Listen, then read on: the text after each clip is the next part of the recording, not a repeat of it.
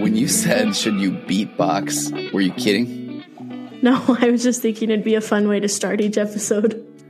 Okay, do you know how to beatbox? Not even. How about you whistle? Have you learned how to whistle as an adult yet? Ready? Yeah. Oh, gosh. Okay. I think it got worse. It did. What did I miss as a dad that makes it so that you can't whistle? Did we not spend enough time together? Did we not have enough of a catch? Maybe, because do you know how hard it is for me to be an adult that can't whistle? Oh, okay. No, because you can whistle. No, I can whistle like a champ. But I can't snap. I snap like a kid. You snap like an idiot. Okay. With your this thing. Yeah. Wow. Do you need me to whistle more, or are we ready to go? I would rather you not. Okay. Welcome back to The Mind, the Mirror, and Me. I am your host, Mackie Overbay, and I am joined again today by... That was positive. You can't even get mad. I made it back. Exactly. Yeah. Woohoo. Woohoo. By licensed marriage and family therapist, certified mindful habit coach, writer, speaker, author. Okay, you don't have to do all those things. Blah, blah, blah.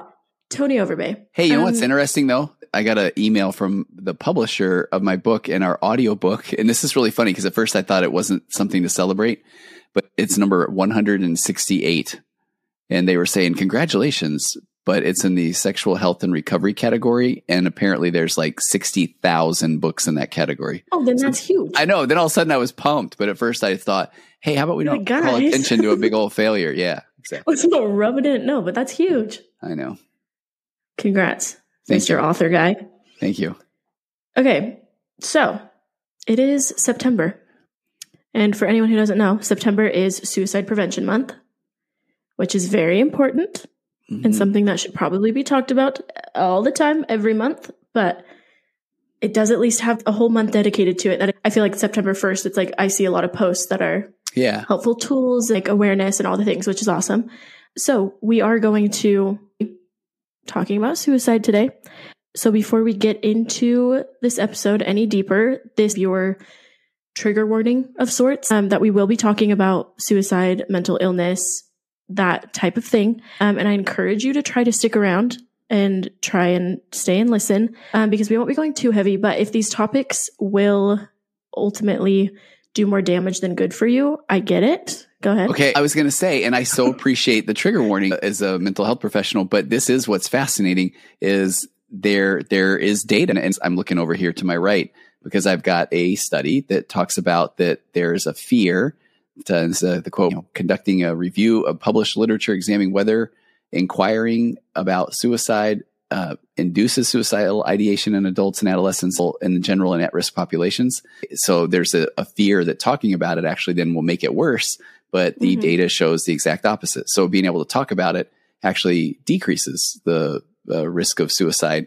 And so I think it's just one of those pop psychology myths where we don't want to bring it up, because if we do, then all of a sudden somebody's going to say, wait a minute, what is this suicide thing? And it's so not the case. Scary. Yeah. But I appreciate the trigger warning, because I do think it's important for people to be aware of what for some people it is. Yeah, it can be really hard. But again, with that, please try to stay if you can. Yeah. It'd be really, and again, it is a heavy topic. It is such an important topic. And I think that it is so important to talk about. And I read a few articles, and one of the articles was 10 things that attempt survivors wanted people to know. And one of the top things was that it's okay to say the word suicide. Yeah. And it's okay to talk about it. And goes into that, talking about it is actually a good thing. It's a great and it doesn't thing. need to be something that there is an aspect of it where, you hear the word and it's kind of, oh, you shouldn't have brought that up. You shouldn't have said that. Yeah. When in reality, it's important to talk about. This is Suicide Prevention Awareness Month, so we got to talk about it. We do. And in the initial intake paperwork of any therapist, when you're talking about your confidentiality and that sort of thing, you'll usually then ask, hey, have you had any suicidal thoughts or ideations? And it's funny, Mackie, because I don't want to say, here I am in appointment one and I'm not going to believe the person. But if somebody is saying, I never, not even thought about it before, you almost think, oh, okay, this person doesn't really feel safe or comfortable maybe with me yet, because it's not that everybody has thought about necessarily carrying it out and has the plan. The thought, it's there. And I know we'll talk about that in a little bit. I want to talk about a thing called inappropriate thought syndrome, which is a really fascinating thing. Yeah, but for sure, definitely it crosses people's minds. But I do think, because I remember my first time like going to a therapist when I was young, and I remember reading those questions and being terrified and then even feeling like, well, I can't admit to that, or I can't say that because then this is going to become a way bigger deal. Right. And that seems scary when it's like, no, if you need the help, you need the help. And that's a great thing. But it does feel very intimidating. And it's scary to admit it, because when you admit something, it makes it a little bit more real, just scary feelings back it up. But anyways, speaking of my first time going to therapy, to start this episode off, we're going to get a little bit personal, because I've mentioned like bits and pieces of kind of my experience with depression and anxiety on this podcast. But then even if you are a virtual couch listener and you've been listening for a while, I've gone more in depth in some of the episodes I've done on the virtual couch with you. And I know you're not looking for the validation, Mackie, but those episodes have been, I think I showed you one time that a couple of them are sitting up there in the top 20 out of 380 episodes and 7 or 8 million downloads later, because people, number one, you're an amazing person to listen to, but also that vulnerability, I think, really helps people.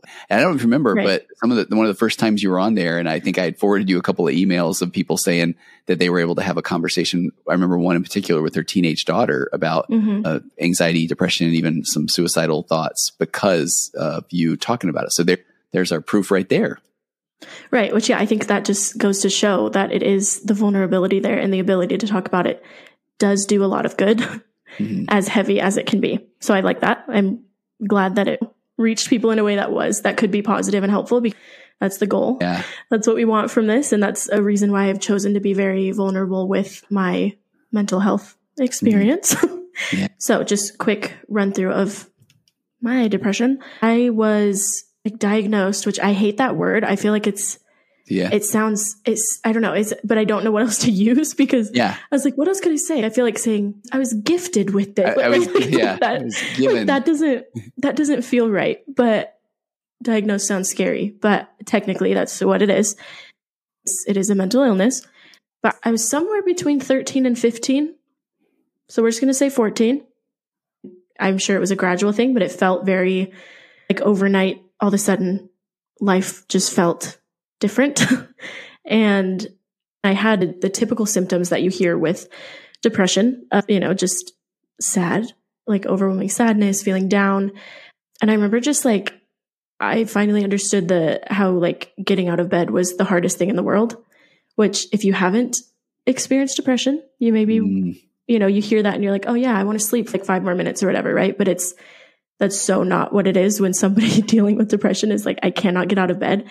It really feels like this. I am a pile of bricks and my mind and body will not connect in a way that I can get out of bed. And it's just, everything feels harder, lack of purpose, motivation, all the things. I started feeling that. And again, I was like 14 or so. And, when you're 14, things are supposed to be fun and exciting, and it's high school-ish time, all of that. And that's not what my life was feeling like, because I didn't think my problems were supposed to be that big at the time, which was just scary and hard to navigate. Is that hard too? Because I don't want to dismiss, and I almost want to say, and now looking back, do you see that those problems weren't that big of a deal, but they were the problems you were having and they felt the way that they felt? I mean, did they feel at that time insurmountable, even though they were? End of the world. So big. I still deal with some of these symptoms in different ways, but it did feel really big and really scary. And I just couldn't get myself to care about anything really. And I feel like a way to explain it, it's just, at least in my experience, my depression was feeling like just the saddest and darkest I possibly could, but at the same time feeling so numb, like simultaneously. And so it's just it's a hard thing to navigate and try to live your life with. But anyways, so started that. And then my anxiety kicked into full gear a couple years after that, which looking back at that, turns out I've been anxious my whole life. When we were kids, we'd go play hide and seek outside in the court, right? My greatest fear, my biggest nightmare, the worst thing that ever happened to me every single time. And I didn't know that. I was like, why is no one else freaking out? Like, why is nobody so worried that someone's going to hide behind that bush and never come back? And it's like, really? Oh, I see, Max. Yeah. Oh, and I didn't know it was anxiety because I was little, but I've been anxious my whole life. Yeah. But really kicked into full gear when I was like 16 or 17. But anyways, so started my mental health journey fairly early, and I've now been dealing with all of it for a long time. And It's not easy. It's not easy by any means, and it's so real. I think that's, I've had especially like conversations with clients where they felt like in their lives it was maybe something that they struggled with, but if they ever mentioned it to parents or friends or anything, people are just kind of like, oh, it's not really that, it's not a real thing, or you don't need to go to therapy, or you don't need to get medicated, or you don't need to, XYZ. It's just in your head. It's not a real thing. You're fine. You're just a little sad. And so if that has been your experience in life, I'm so sorry. It is a real thing. Mental illness is a very real thing. And I think we talked about this on the How to Talk to Your Adult Kids episode on the virtual couch, which I think I'll put the link to that one in the show notes, because you did a great job of talking about, and we talked about sometimes a parent that makes them uncomfortable if their kid is down. And so even a well-meaning parent says, hey, it's not that big of a deal. And you're going to get over it, and don't worry about it. And all those chestnuts that don't do anything for you, but then they say, okay, good talk. But then do you just feel, well, I can't mention this. Exactly. I do think, even if it's the best of intentions, I think that's sometimes the experience, which is hard. And again, why it's important to be vulnerable and talk about things and be able to communicate and open up about the things that aren't easy to talk about. So I started this mental health journey a long time ago, and there have been some really dark times and some really good times and really okay times and everything in between. But I think it was 2 years ago, I posted something vulnerable. And so I'm just going to mention that a couple times through this episode, but it was in September. I believe it was 2 years ago. And I just started off by saying, couldn't let this very important month go without a very long and feelings-filled post ahead. A few years ago, I felt like I had put up a solid fight against my depression and anxiety. I was medicated, had been to therapy, focused on exercise, taught myself new instruments, new skills, turned to God, tried it all. And I was done, constantly pleading with God for an out. And I'm going to stop there, and we'll circle back to that. Okay. And we're going to talk about statistics for a second. Some suicide statistics that are heavy. In 2022, 49,449 Americans lost their lives to suicide. But then looking worldwide, that number is about 703,000 people every year. It is the third leading cause of death for ages 15 to 24, the 11th cause of death overall in the U.S. Every day, approximately 132 Americans die by suicide, which is one suicide death every 10.9 minutes. And there's one suicide death for every estimated 25 attempts. So of that, right, there are 49,000 suicides, but there are over a million annual attempts in the US, which is one attempt every 26.2 seconds. Wow. This is a huge thing. And the numbers keep growing every year. Like 2022 was like a huge jump from 2021. It's a big, heavy thing, and it's a serious thing. But then to not stay on the heavy stuff for too long, we're going to go into talking about the Golden Gate Bridge. Okay. But I was reading an article that said that all 29 people who survived their suicide attempts off of San Francisco's Golden Gate Bridge have said they regretted their decision as soon as they jumped. Like immediately. That's pretty incredible to think the people that survived, I mean, that was not their goal going in. Yeah. No. And that the second they took action, regretted it.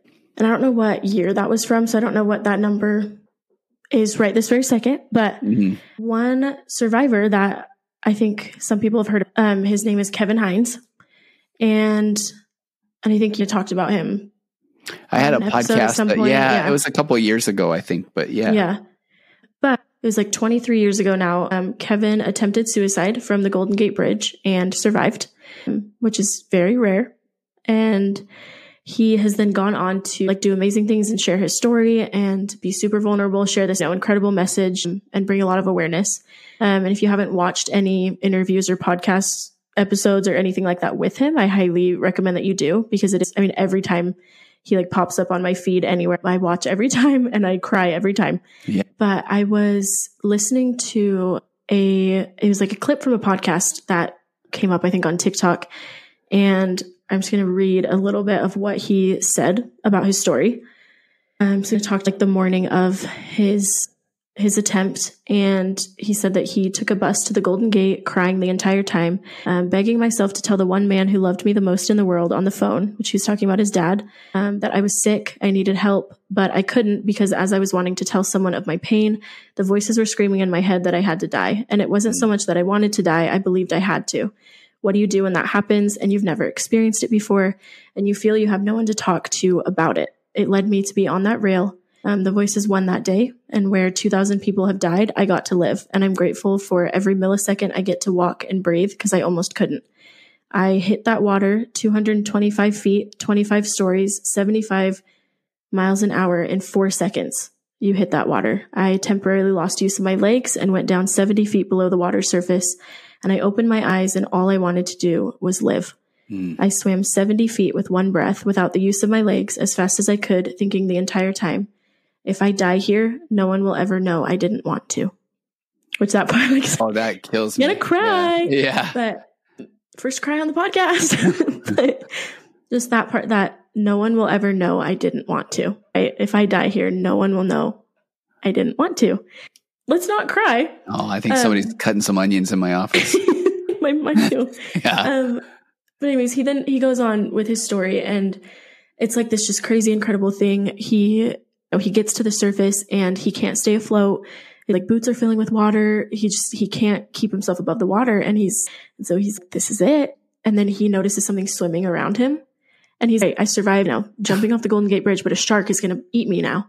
Right. So he's like, that's all that's going through his head. And then before he knows it, this animal is like below, bouncing him up to the surface of the water and keeping him afloat until the Coast Guard is able to come.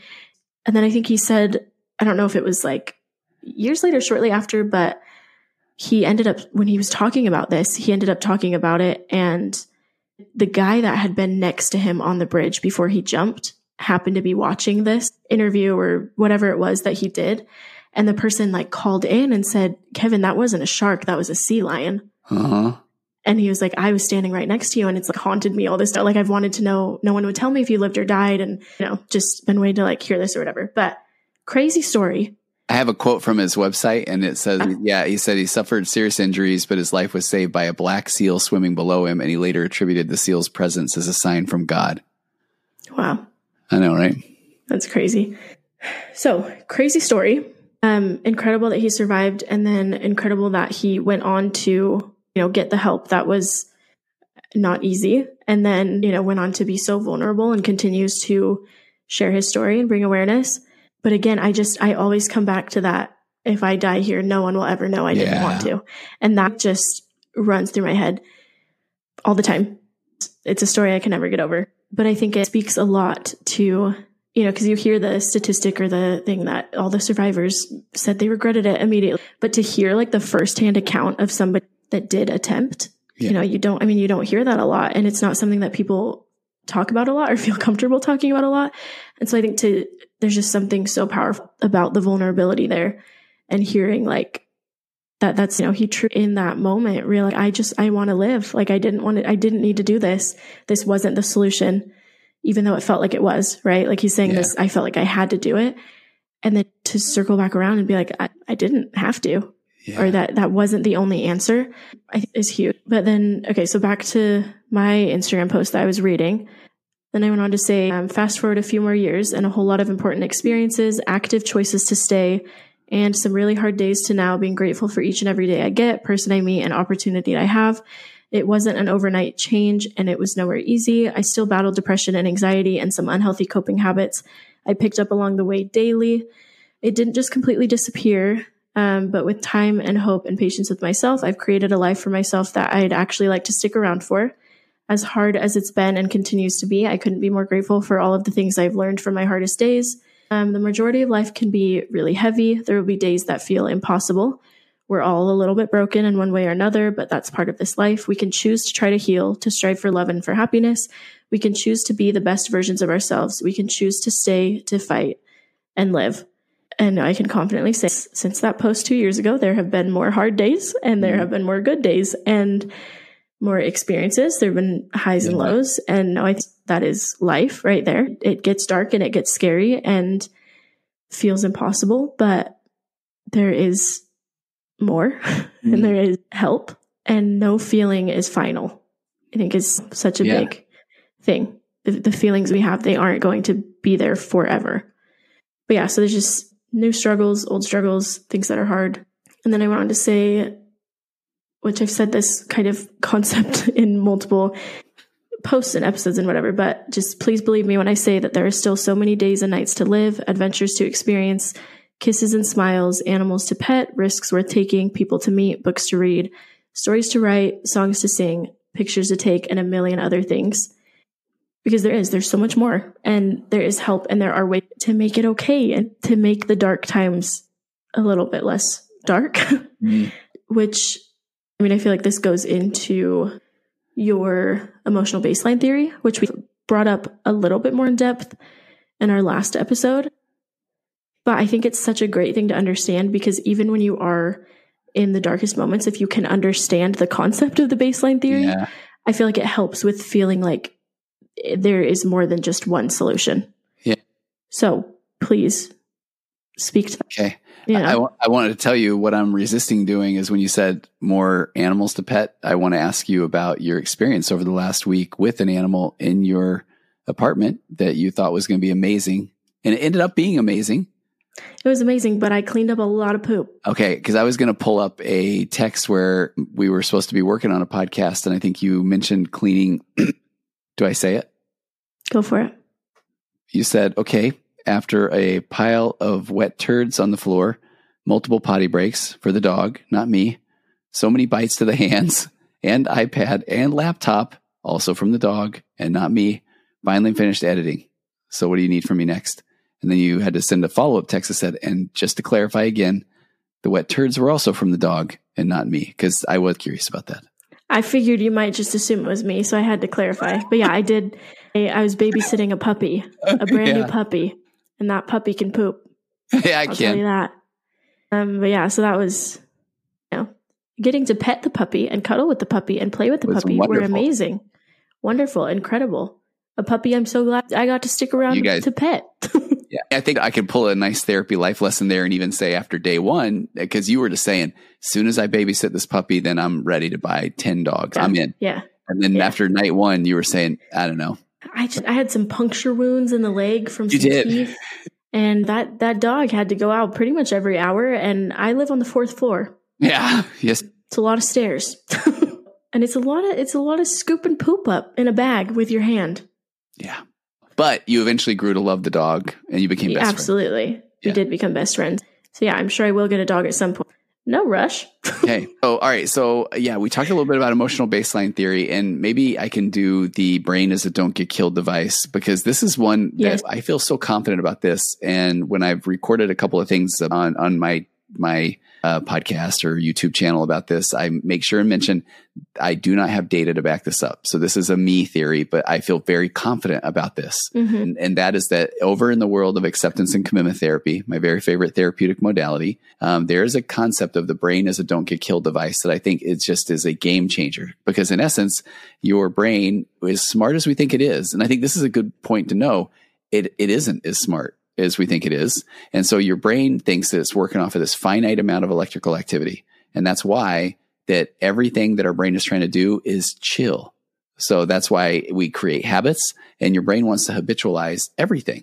There's even a little part in the brain called the basal ganglia that when you can get something in there, tying your shoes or even thinking negative thoughts, your brain's like, this is what we're doing, and we don't need as much electrical activity. So it's trying to habitualize everything. And then when you want to do something new, you might even say, okay, I want to start training for a marathon, and your brain will throw a little bit of a dopamine dump there, and we'll go, sounds kind of cool. But then you're like, but I'll do it later. I'm not even sure if I have the shoes, and I'm not sure what days to train. Marathons are kind of long. I've heard it hurts your knees. And then before you know it, then we're not doing anything. And then your brain's kind of like, whew, that fool almost went out and started training for something. Like, oh, that was a close one. Yeah. Change something. Right. And if we change something, we might have a heart attack. We might get hit by a car. We might die.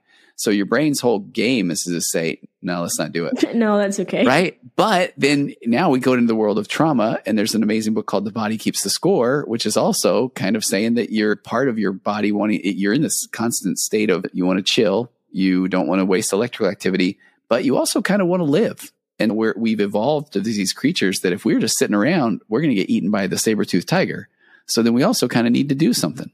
So we're in this constant battle. So then your body will eventually say, I got to do something. But then your brain's saying, we'll do it later.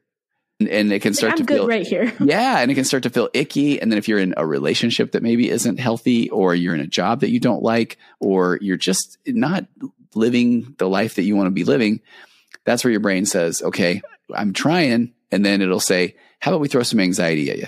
And so then, because we're going to be a little anxious, then anxiety was initially a thing to warn us so that we would make sure we're always on guard. Right, to keep us safe. Yeah, to keep us safe. And now we're always going to be doing. I got to be working on my weapons. I got to be like chasing down stuff, wood to burn and little animals to play with and eat and all these things. So we got to be doing.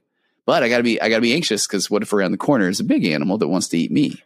Right. But starting out potentially is a good thing. Exactly. Then, right. So now anxiety is saying, hey, how about you do something you actually like so you can enjoy yourself? And then your brain's saying, no, not now. And so then if you don't do something eventually, then it says, okay, let's try a little depression. You know what? Maybe we need to sleep this one off, because maybe you will be ready actually tomorrow. So it's falling for that one. And then after that, then it moves slowly into and when I have clients talk about this, they say, I don't even want to tell you this next part. And in my mind, I'm like, are you at I don't want to kill myself, but if I walk out the door and get hit by a meteor, that would be cool. And then they're like, that's exactly. Right. Yeah. And so then I say, okay, no, it's normal. And so then the brain says, okay, maybe this will get this person to do something. But meanwhile, this is where I talk about your emotional baseline, or what it feels like to be you, starts to get less and lower and lower. And so those tools you need, mindfulness, reaching out to friends, going on a run, petting a dog, they're getting further and further away. You're sinking down, your emotional baseline is lowering, and you sometimes can't even reach the tools. So then your brain says, I don't know what else to do. So, okay, how about you want to kill yourself? But now your baseline's so low, you're like, what? Oh, okay, I guess. And that's why I appreciate what Kevin Hines said, right? That's what I said, and it is then like you can't even see the tools anymore. Like it's hard to even acknowledge that they were there at any point when it does get that low, where it is just kind of like, well, this is all I know now. And so this is, so then I think it is so easy for your brain to then just go, well, I don't have anything for you. Then I've got one option for you. Yeah. So that's why I feel like that example of what Kevin Hines talks about is just so mind blowing, and it makes so much sense to me as somebody that has sat with many people who say, I don't know what to do, and I don't think there's anything I can do. And then it isn't like now they go immediately run the marathon, but if they start walk, I remember one of the first clients I had I actually bought him an egg timer, if you know what that is. And it could set it for an hour, and he would literally sit around his apartment and do nothing. And then when it would go ding, he would get up and go make it another hour and then sit down. I mean, that was doing something. And then it went from that to then doing a lap around the apartment building to then, and then I want to say, and now he's a congressman. It isn't quite like that.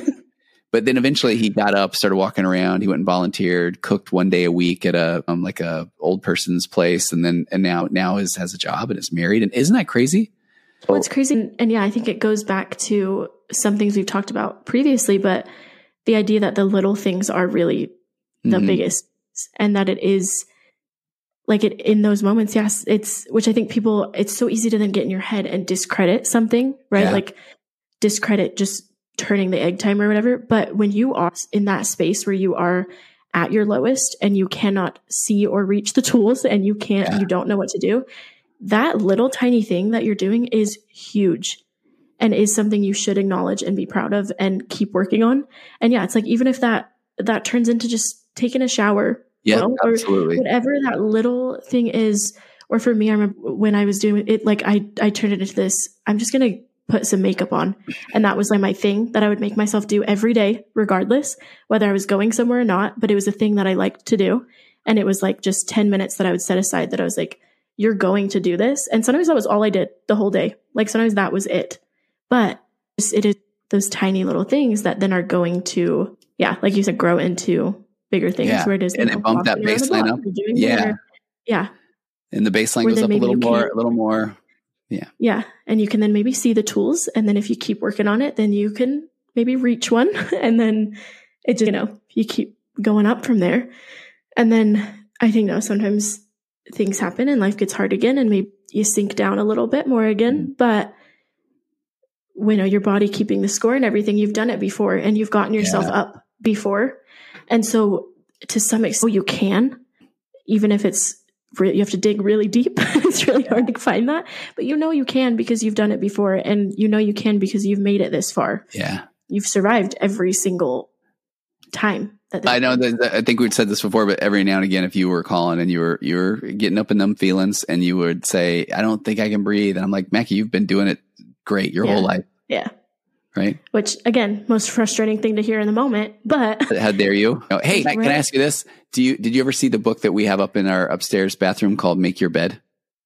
Yes. I bought mom I bought that book. Did you? Okay. For mom. Because she always tells me to make my bed and I never do. Okay. But she always tells me to. My joke. I was going to say, oh, you have seen it.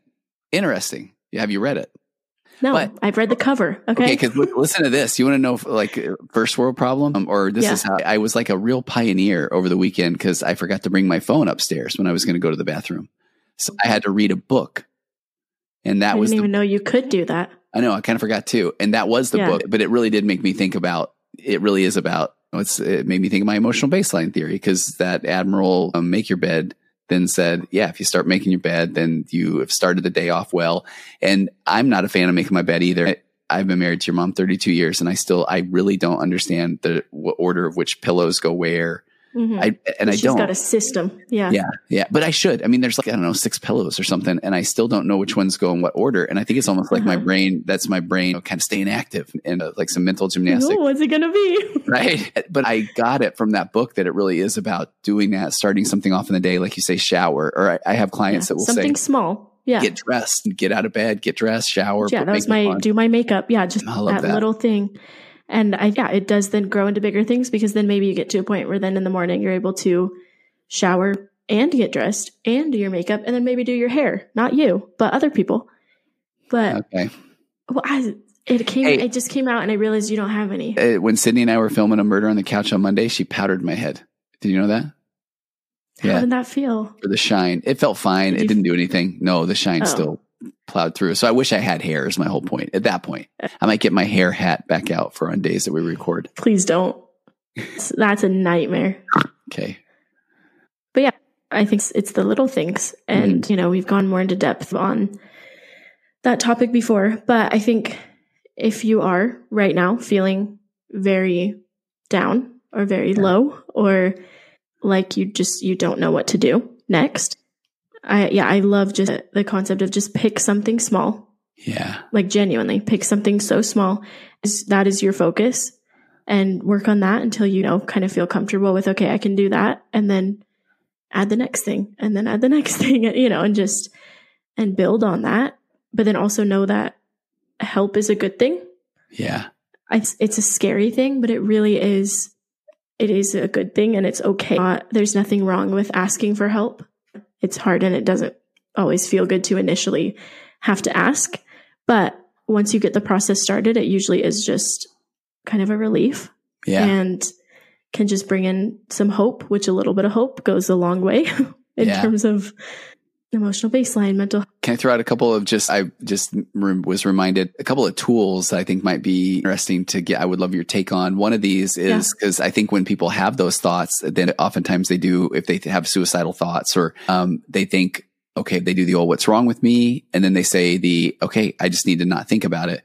And I feel like and I know we've talked a little bit about this in a different context, but the first thing is nothing is wrong with you. And there's even a thing, if you want the nerdy psychology name of it, it's called the ironic process theory, but it's also known as unwanted thought syndrome. And that is, I love talking about that one because that one just says we all have crazy thoughts, inappropriate thoughts, you name it, horrific thoughts. And that's the first tenet of this unwanted thought syndrome. The second one is that just because you have the thoughts does not mean that you are bad. It does not mean that you're going to do it. And this is, I think we've talked before about one of my main go-tos is if I'm up on a high building, my first thought is, oh, I could totally jump. And then I get the jelly legs and my tummy gets all weird. And it's just a thought. And we have all kinds of thoughts. And then the third tenet of unwanted thought syndrome is, so it's like everybody has them. even if they're suicidal thoughts or whatever it is, or you name it. And then just because we have them doesn't mean that anything's wrong with us. But the third one is, and thought suppression does not work, because if you're telling yourself, okay, I know I need to not think it. Okay, well, try that. Again, Mackie, do not think of a green polar bear right now. And do not think of him wearing a yellow top hat, and do not think of him wearing a monocle. Oh no, now sunglasses. And he is not carrying a baseball bat, and he is not on a unicycle. Do not think of any of those things. Were you successful? No, you just painted quite the image. Thank you. Yeah. But so I think that's so important. So if you are having these thoughts, then check that out. I'm noticing that I'm having them. And I can also notice that I am having a thought of holding my hand really odd right now. And I'm having a thought. It's very strange. It is. And I'm having a thought that I'm kind of hungry. And I'm having a thought that it's just like so cool doing a podcast with you. And so that's just one of the many thoughts. So you get back to the old, hey, you're a human being and you think. Like, that's kind of cool. You have a brain. You have a brain and you're going to think. And it'd be weird if you didn't think. It really if you would. had no thoughts, that'd be concerning. So you're just having thoughts, and that doesn't define who you are. It doesn't make you a certain way. It literally doesn't really mean anything, because we do just constantly have passing thoughts. I mean, there's so much stuff that goes into the brain and all the things that it does, and how many thoughts there are and how many subconscious thoughts there are. And it's huge. And so, you're going to have thoughts, but it doesn't mean that you have to do everything you're thinking of. No. Which, is a huge thing to acknowledge, because it does, you have the negative thought, or you have the scary thought, especially I think with suicidal ideation type of stuff. Mm-hmm. You have one of those scary negative thoughts, and then all of a sudden it's so easy to just spiral and just go, oh, well, if I thought this one thing, if the meteor hit me or whatever, or whatever that type of thing is, it's so easy to take that and go, oh, is that how I'm feeling? And then I think you mix in your brain, your brain's a don't get killed device, and you put it all together. And then it is just this huge spiral, and this huge this is it. And now there's one option, and I can't come back from this, which is just, again, when you break it down like that, it's just a thought. It is. Or it's even just a feeling, even if, it is a feeling, but again, no feeling is final, and a feeling doesn't define everything that you are, everything that your life has to be. I'll give a very quick thing too. I like that you said a minute ago, you can't not think. And if I can make a plug for a daily practice of mindfulness would be an amazing thing right now too. And I think the number one error when people think about mindfulness or they hear about meditation is they say, my mind's going a million miles an hour. I can't clear my mind. I can't get rid of my thoughts. And that's because that's not the goal. But the goal of meditation and mindfulness is if I am doing some sort of a breathe in through my nose, out through my mouth thing, I am thinking about breathing, and I'm not thinking about thinking. So I'm not stopping thinking. But if I notice I'm starting to think some pretty crazy things, now I can just notice those thoughts and come right back to in through the nose and out through the mouth. And meanwhile, it lowers my heart rate. And if it lowers my heart rate, it gets rid of my stress hormone cortisol in my brain. And the stress hormone cortisol is what starts to activate the fight or flight response. And a practice of meditation and mindfulness is not trying to clear your brain, but it's like training your brain to just have a whole different relationship with thoughts, to be able to sit back and just watch those thoughts. And that's a very powerful tool. Yeah, no, and I think that is just the beauty of mindfulness. It really is. It's just, and again, we haven't talked about this, but it's just like a couple minutes even just spent with you, working on you in a very subtle way, in a very simple way, in a very doable way. Because it isn't like if you do a guided meditation, they always say things like, notice the thoughts, but hey, come back to the breath. And it's like they always validate. Yeah. But they always validate if you notice you're thinking about this, or if you notice you're going away, it's always noted, because that's a normal thing to do. It's a normal thing to have the thoughts. But then it's like, okay, now circle back, notice, what you're feeling, and breathe. And so, that's mindfulness is a great one, even if it's like, I'm so bad at consistency with it, but I'll just do the occasional 5-minute one, and just, I guess this goes against everything we just said. I was going to say I'm not good at it, but I guess technically, I do it. You do it. Yeah. And that is, chipping into the bigger things by doing a simple thing. So that one's huge. That's what she said. Can you edit that? Okay. Thanks. Please. Hey, if I just said that's what she said, then somehow Mackie took clips and put them together, and I did not say that. Did you do I'm that, being Mac? gaslit. I am being gaslit. I cannot believe you did that. I cannot believe you did that. Very serious Our topic. next episode, the topic of gaslighting. Which it turns out it's not a thing. So good at gaslighting. Thank you. Anywho. I ruined the mood. I really did. We were making a very serious really good didn't. point. Okay. Which is kind of It's funny all good. because humans is an amazing thing to get one out of there. Well, I actually almost, when I did the trigger warning at the beginning, I almost Made a also fart threw sound? in I was like, this feels fitting, right? No, but I almost threw in a little disclaimer too. That was just, we are two people that deal with things with humor. Oh. So if at any point we're like laughing and making light of it, it's how we cope. Yes, And we do. it's you, and I was raised by you, so I don't know any different. But humor is a great thing. It's a great thing, and it helps a lot. Go laugh. Go look at funny TikToks or something. It helps. Okay, so just to wrap this up, I will just start to end this episode with how I ended that post that I've been referencing, and I just said, please choose to stay, choose to live, choose to hope, choose to love. It gets better and you get stronger. You're doing so much better than you think you are, and you are more loved than you even know. There are still so many good days to live, so many lessons to learn, and so many incredible people to love and be loved by. The end. Oh, I love that. I appreciate you sharing that. And that post, I remember when you shared that, I was very grateful that you have chosen to continue to pet the dogs and to live. For real. And I encourage everyone else to do the same, because there's good stuff out there. And it really does. It gets better. And then realistically, sometimes it gets a little worse, but it always ends on getting better. Mm-hmm. So it's worth sticking around for. Yeah. And if you don't think it is, you can make it. You have the ability to make the changes and create the life you want to be living, which is amazing. But yeah. Thanks, Mackie. So you got any to end us on a lighter note? Okay. Yes.